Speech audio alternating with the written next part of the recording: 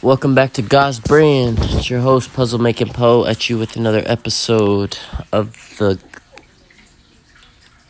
Grown Man's Book Club. Today's episode, we are starting off on page 12 on Tulsa, 1921.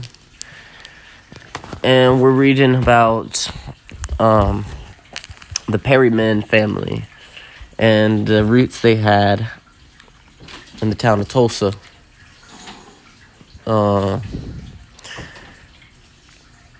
We're going to just get through the first little paragraph here and call it there for now, and then we're going to do another read tonight.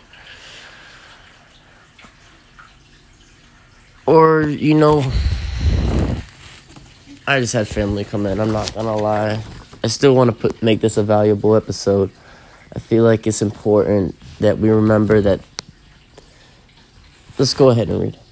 A cousin, Alvin Hodge, another of Benjamin Perry's innumerable grandchildren, grazed cattle on several thousand acres of the North and George Perryman operation. It is through the northwest corner of Alvin Hodge holding that the Atlantic and Pacific Railroad enters a Creek Nation and set up camp while its crews erected a bridge across the Arkansas River.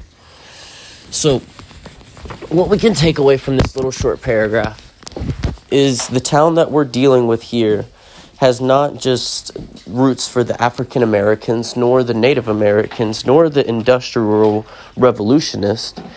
It has roots for some of the largest landowners that this country has ever seen, and these oil fields that America's held on to now for so long has a lot to do with the Tulsa 1920 massacre.